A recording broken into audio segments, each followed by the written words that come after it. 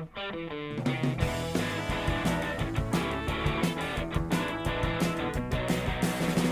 got a baby that makes me kinda crazy with the way she's treating me. She's a mistreater, a down dirty cheater, and that's not how it ought to be. Treat her like a queen, but she Hello, I'm Gwenna Lathland, and this is the Mama Cusses Podcast, the podcast dedicated to all the cussable moments in parenting. Disclaimer, the Mama Cusses Podcast may have curse words, profanity, or adult topics.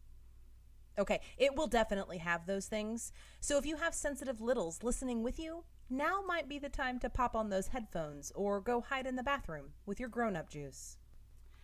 Today's episode is brought to you in part by Canismac, hemp oil-infused beauty and skincare products. I was way older than I care to admit when I learned that the most important part of soap is oil. The fragrances and bubbles are there for looks. And smells, I guess. When I got my little jar of Canismac's cleansing oil, I didn't want to believe it. You mean smearing oil all over my oily gal face and then just wiping it off is going to make this mess better? Yeah, it did. Because the part of soap that works is the oil, grabbing all the gross, trapping it, and wiping off when you wipe the cleansing oil away. And Canismac's oil of choice is hemp, naturally full of all the best things your skin craves, with none of the psychoactive effects of marijuana. You can check it out for yourself over at Canismac.com. Enter promo code MAMACUSSES, 2 words, for 10% off your order. That's CANNASMACK.com and promo code MAMACUSSES. Social media and the internet have changed the face of motherhood. There was a time in very recent history that if a mom didn't know what to do, she could A, call her mom, B, talk to the neighbor moms, or C, call the pediatrician or family doctor. After those options were exhausted, she was on her damn own. There was no litany of Dr. Google posts to convince her that her child's rash was a sign of an incredibly rare disease. There was no Pinterest board of unapproachably perfect crafts to spend sunny Sunday afternoons royally cocking up. Today's moms have a glutton of resources available at their fingertips, often tucked into their brocket or the pocket of their yoga pants. On one hand, it is incredibly useful to have instant access to the cumulative knowledge of moms from all walks of life and experience levels. Behavior issues? There's a board for that. Speech delays? There's an infographic for that. Picky eater? Whole e-course. Almost nothing that could go weird while raising a tiny human is unaddressed. If your kid is, or perhaps isn't, doing something, someone on the internet has probably experienced it already. They may or may not have a solution for your situation, but at least you feel a little less alone and potentially a bit less insane. On the other hand, it's unnerving to see how perfect all the other moms seem. Instagram is probably the worst for this.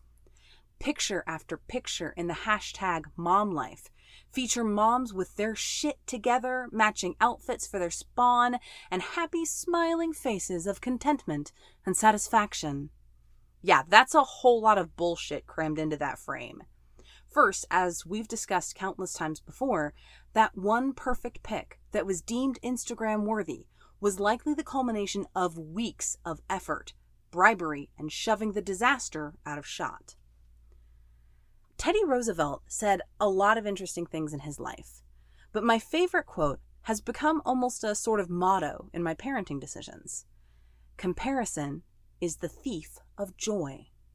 And according to psychology, it really is. A 2019 study by Derry and Davidi, my sincerest apologies for brutalizing both those names, showed that people have 2 ways to compare their own successes to those of others. If we are trying to take stock of our personal fitness, for example, we often think of the fittest person we know. You know, the gym rat kind who uses words like shred, drinks protein sludge for fun, and spells the word gains with a Z. When we look at our mom bods compared to those, of course we end up falling well short of the benchmark, and down we tumble into a pit of self-deprecation and a feeling of failure. When we scroll through Instagram, the copious mommy blogs, and Pinterest, we find these surreal presentations of motherhood. The rough edges are sanded down or blurred out with a vignette filter. The fails are neatly discarded before the final picture is snapped and posted. We, as moms and humans, see this unbridled excellence and compare our own modest surroundings to them, and we feel less than as a result. However, the same study showed that when people were prompted to make a more accurate comparison, they felt better about their self-analysis.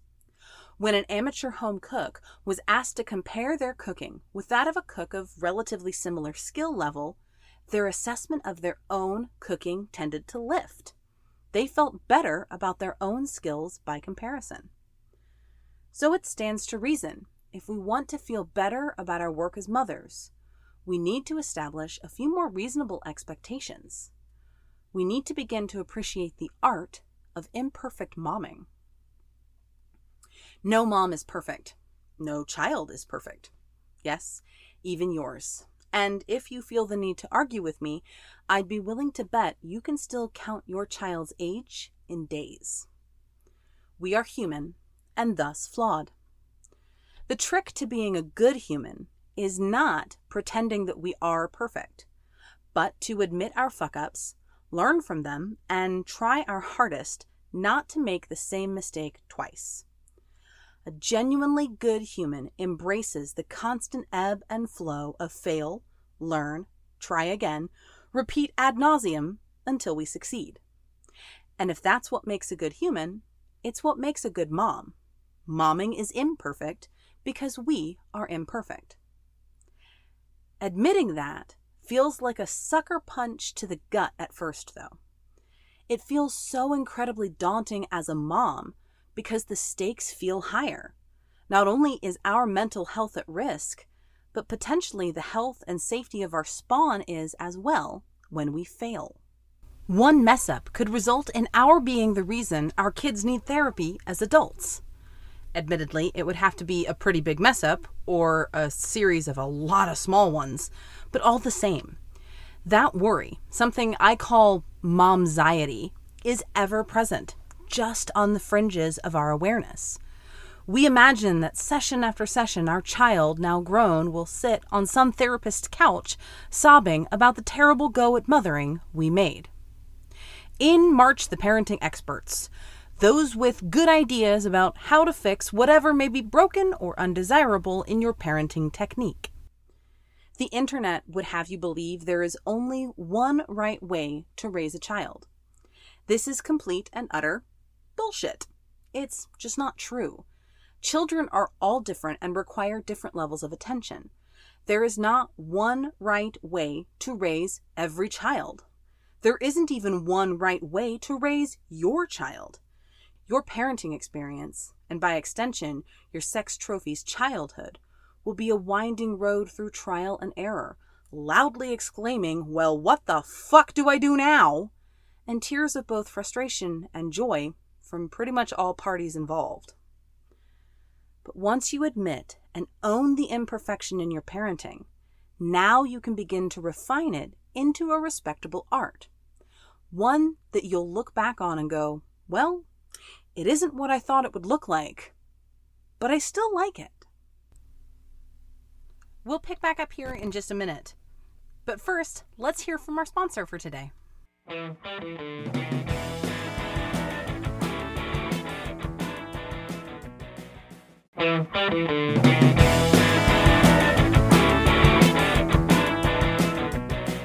My very 90s childhood did include scrunchy enshrined ponytails jutting off the side of my head and slouch socks in every neon color available.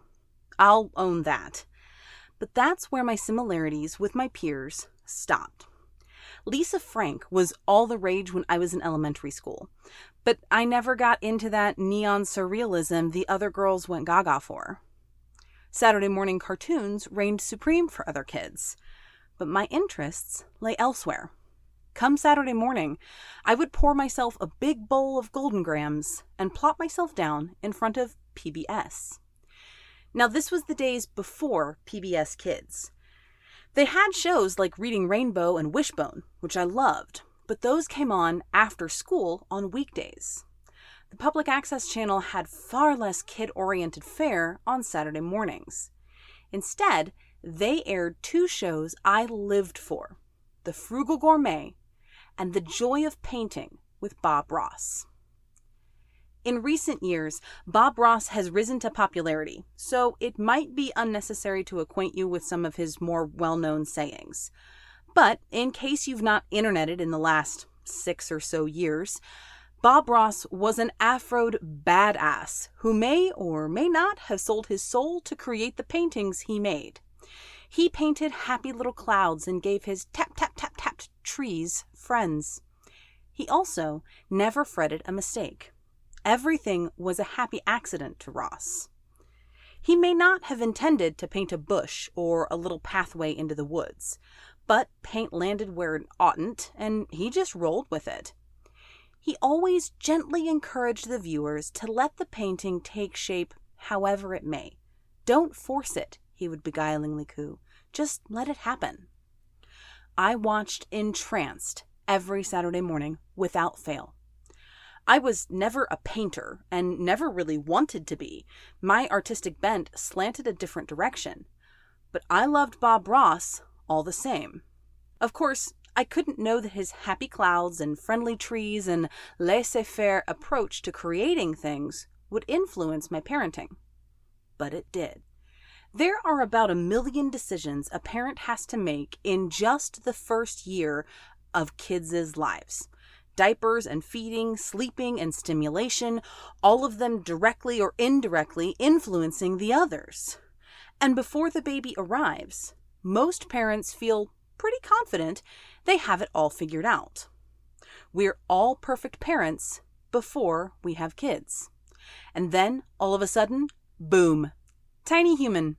And we get this false boost of confidence in the first few weeks. That period where babies sleep 20 hours a day and are at their most potato-y. Our brains are flooded with happy juices, and the kids just aren't that needy. Any struggles we encounter, we easily pawn off as learning curve or adjusting to each other postpartum. Shortly after that, it all goes to hell. And it doesn't matter how many kids we've already had. Shit gets weird by week 3 or 4, and parents are never prepared. That postpartum high fades, and we realize that we have no fucking clue why this kid is screaming or what to do to make it stop. Most of us, at that point, start feeling desperate. Those parenting experts may advise against the choice we are about to make, but it becomes a matter of survival. All our preconceived notions fly out the window, and we are deep into imperfect mom's territory, all accompanied by that bitch mom guilt and her incessant chastising us. You said you'd never co-sleep, she reminds you. Yeah, but safe co-sleep is better than no sleep. You promised you'd breastfeed for 1 year. Uh-huh. And if my damn boobs would make more fucking tit juice, we might make it. But fed is best, and breastfeeding is hard. By 1 year, we've amassed a series of compromises and unlearned everything we thought we knew prior to having that specific kid. And in the thick of it, the whole thing feels like we've made a mess of everything. Like some almighty mom art critic is rocking back on their smug heels, silently judging our failure. But that's not how the art of imperfect momming works. We'll talk more about this in just a moment, but first, we need to pause for a Mama Cuss's letter to my spawn. Dear children of mine, if you're reading this note, it means I've either died or I've finally found a hiding spot in which you cannot find me. Ha ha, if it's the second. And, that sucks if it's the first. There are some things you should know, questions that have long burned at your existence. the ones that keep you up at night. I have some answers. First, yes, I totally had a favorite kid. Now I'll wait while you argue about which one it really was. Done? Okay. Yes, I had a favorite. However, it changed from minute to minute and depended entirely on who was being less of a dick at the time. As far as chores go, yes, I was lying to you for years. It was never about preparing you for adult life or teaching you valuable lessons about contributing to the household and taking responsibility for your actions. It was purely shit I didn't want to do anymore. I hated doing the dishes, and you kids made most of the dishes, so it really felt like your problem more than mine. Since we're in full confession mode here, not having to do dishes for 20-some-odd years was at least 1% of your father's and my decision to even have kids. Next point. If you haven't figured it out by now, no. Rice is not supposed to be crunchy. I always sucked at cooking rice. Even the fancy rice cookers couldn't help. Also, I hid cauliflower in it like 80% of the time. So there's that. Also, I'm not sorry about it, but it feels only fair you should know that I did not need to poop nearly as often as I claimed I did. I just needed a moment away from you, and the promise of poop stank was typically enough to buy me an extra 30 or 40 seconds before you came barging into the bathroom anyway. And finally, the real reason we couldn't get a goldfish is because I was barely keeping you alive, and I didn't want to have to explain goldfish heaven to you when I inevitably forgot to feed the damn thing for a week straight. 'Cause Anubis knows y'all weren't gonna feed him. You rarely fed the dogs. The fish wasn't gonna stand a chance. There are many more things I probably need to tell you, but since I'm writing this while very much alive, I can hear you coming for me. Also, should you choose to have kids, know the fuckers will, in fact, find you in the damn attic. Sincerely, your apparently sucks at hide-and-seek mother.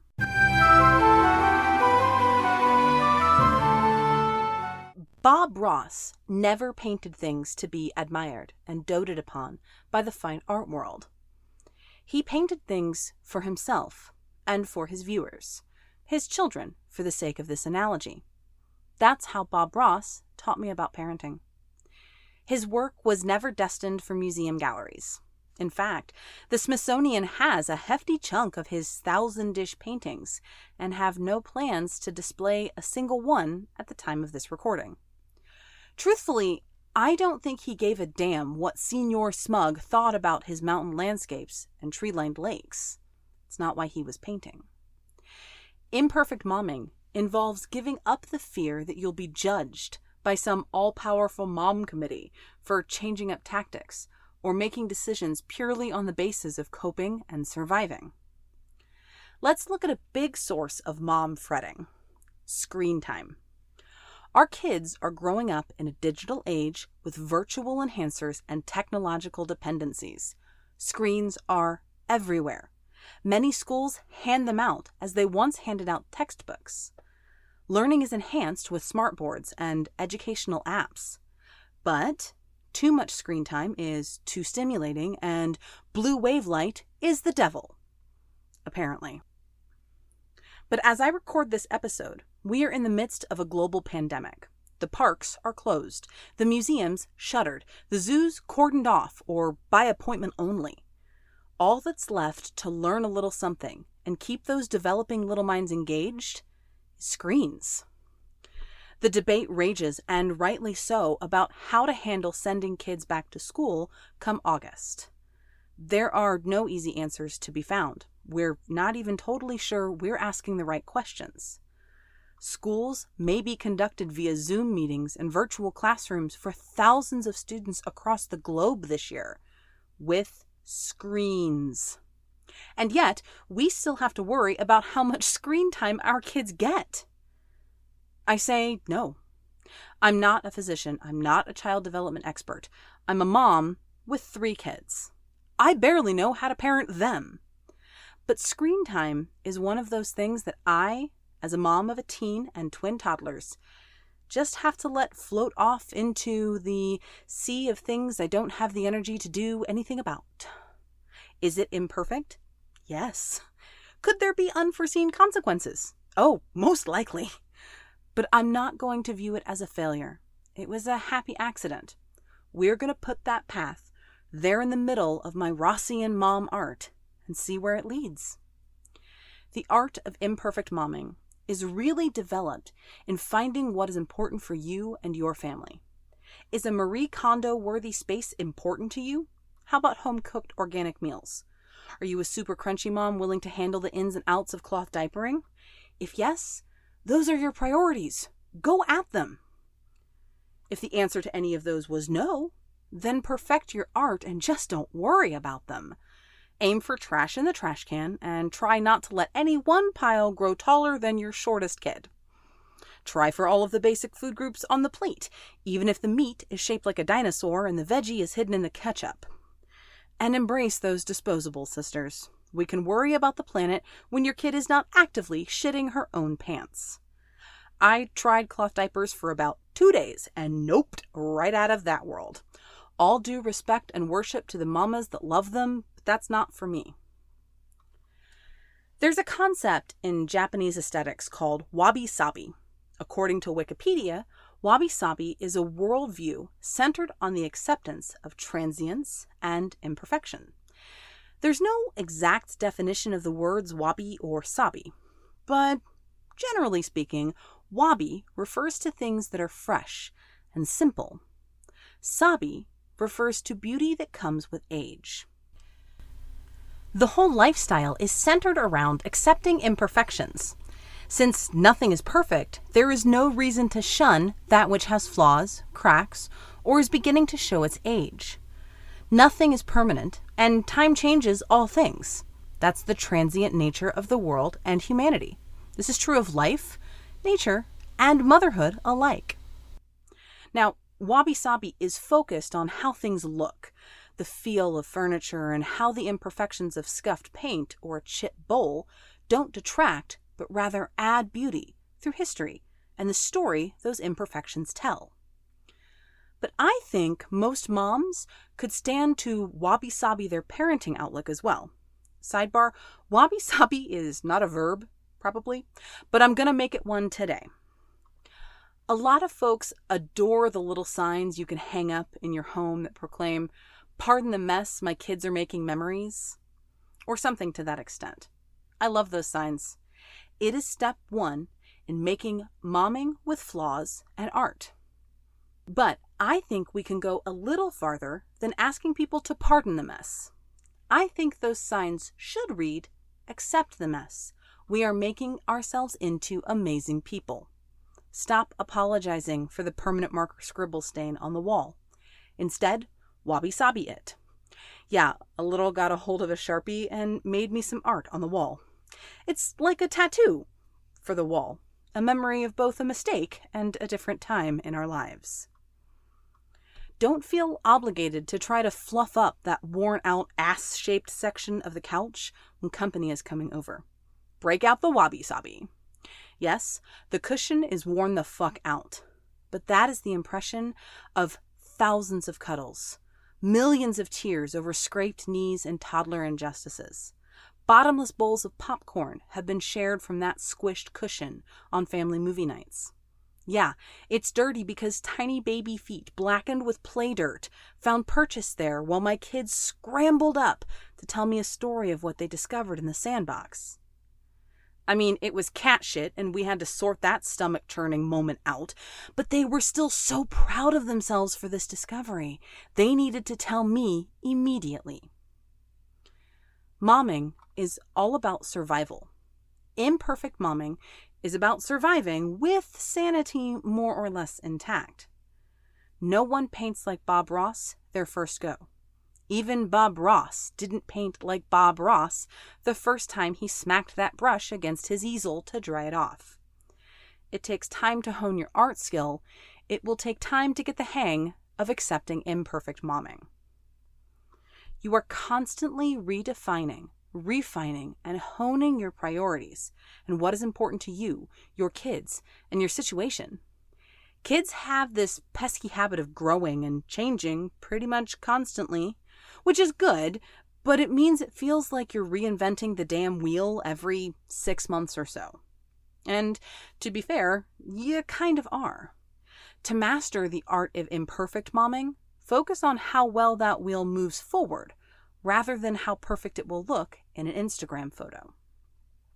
If you find yourself making comparisons to make yourself feel better, compare yourself to other normal moms, not the momentary perfection of Instagram and Pinterest. If you're going to have to endure some fails, and you will, embrace them, learn from them, laugh at them, and try something new. You've got this. You really do. Imperfections, hot mess mom bun, oatmeal stained hoodies, and all. Before we go, we have just enough time for a few mom definitions. Parts of momming that don't have a name, but really should. Also known as a series of really tortured portmanteaus. Momversation. The act of talking with a fellow mom, stopping mid-sentence to yell at a kid, and picking right back up where you left off in conversation, as if you didn't just screech at a crotch goblin. Momxiety. The irrational, intrusive thoughts that something awful is going to happen to your kids. For example, Gwenna refused to put fuel in her car while her child was in it for the first 3 years of her daughter's life, due to the momxiety of the gas fumes igniting and exploding the whole car in a Michael Bay-type fireball. Mompetition. The unspoken competition between moms to bring the best party favors, Valentine's treats, or test prep snacks to your kids' school classroom. Motherhood rat. The mom who was once hood as fuck, played fuckboys like a game of Risk, partied to blackout, and would fight a bitch for spilling her drink on the dance floor. You wouldn't know it to look at her now, but she will still throw down if you look at her kids with too much stank eye. Mommydrobe. This is the wardrobe worn exclusively for mom-type activities. Mostly old maternity pants that will fray to scraps before being retired, despite no longer being pregnant. 8-year-old shirts stolen from a partner and barely fit for wearing in public. The mom fuck. No, this has nothing to do with intercourse. This is the one precious fuck a mom has left to give on any given day. If you believe you need a mom to give a fuck about something, you'd better hope and pray she has her mom fuck left. If not, you're out of luck. That's it for today. I can't tell you how much I appreciate my listeners. Many thanks to our sponsors for supporting this episode. And we need to thank the Fox Sisters for the use of their song Stuck on You for the intro and outro of our podcast. You can find Mama Cusses all across social media. On TikTok and Instagram, we are at Mama Cusses. On Twitter and Facebook, we are at This Mama Cusses. Be sure to join the Mama Cusses Moms group. It's like a moms group, but without the weird. There you can connect with other normal moms who cuss, hate mom shamers, vaccinate their crotch goblins, and won't try to sell you essential oils. Visit mamacusses.com for this week's show notes, a full transcript of today's episodes, more excellent sweary content, and links to our merchandise.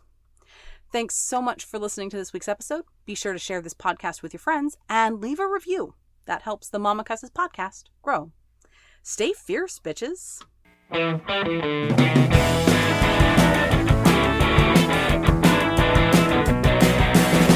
got a baby that makes me kinda crazy with the way she's treating me. She's a mistreater, a down, dirty cheater, and that's not